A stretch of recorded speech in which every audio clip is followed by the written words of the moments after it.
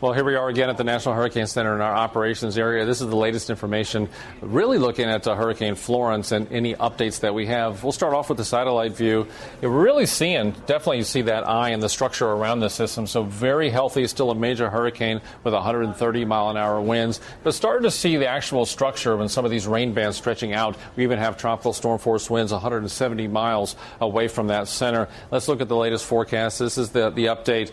And talk about those winds. I mean, it's incredible. Look at this, 170 miles away from that center. You have tropical storm force winds and even the hurricane force winds stretching well outside the cone. We always try to make that point of these impacts outside the cone. And with time, we still forecast the system to head for the Carolina coast and then really slow down. And that's where it's going to cause a lot of our issues. We see this is 8 p.m. Thursday, 8 a.m. Friday, 8 a.m. Saturday, and then we look into Sunday morning and even Monday morning, still dealing with this system for a prolonged period of time.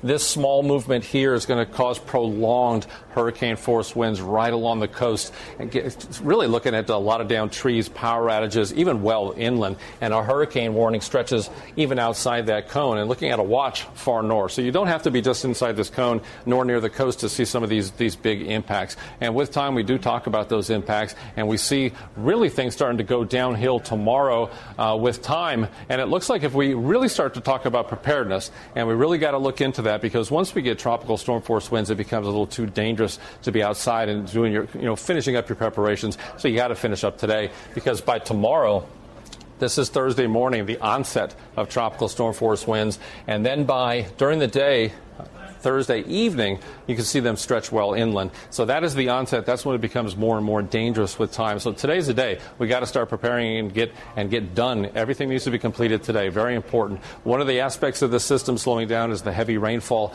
We do see values of 20 to 40 inches, which is absolutely catastrophic.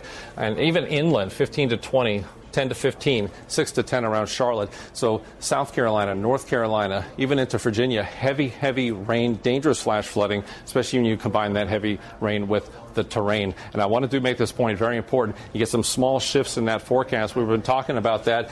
These values can shift in either direction depending on that forecast. You get little wobbles and changes, and that can change things. So if you're sitting there right at the edge thinking you're okay, it can change. Please pay attention. Small wiggles, small changes could change these values really quickly. One of the most deadly aspects of these hurricanes, of course, is the storm surge, and we have storm surge warnings up for much of the coastline in South Carolina, North Carolina. Look at these values, 4 to 9 feet on the South Carolina coast, the upper South Carolina coast, 9 to 13, 4 to 9, all along the North Carolina coast, as far away as Charleston, 2 to 4. So as the forecast changes, we keep updating these numbers, but the bottom line, storm surge, extremely dangerous.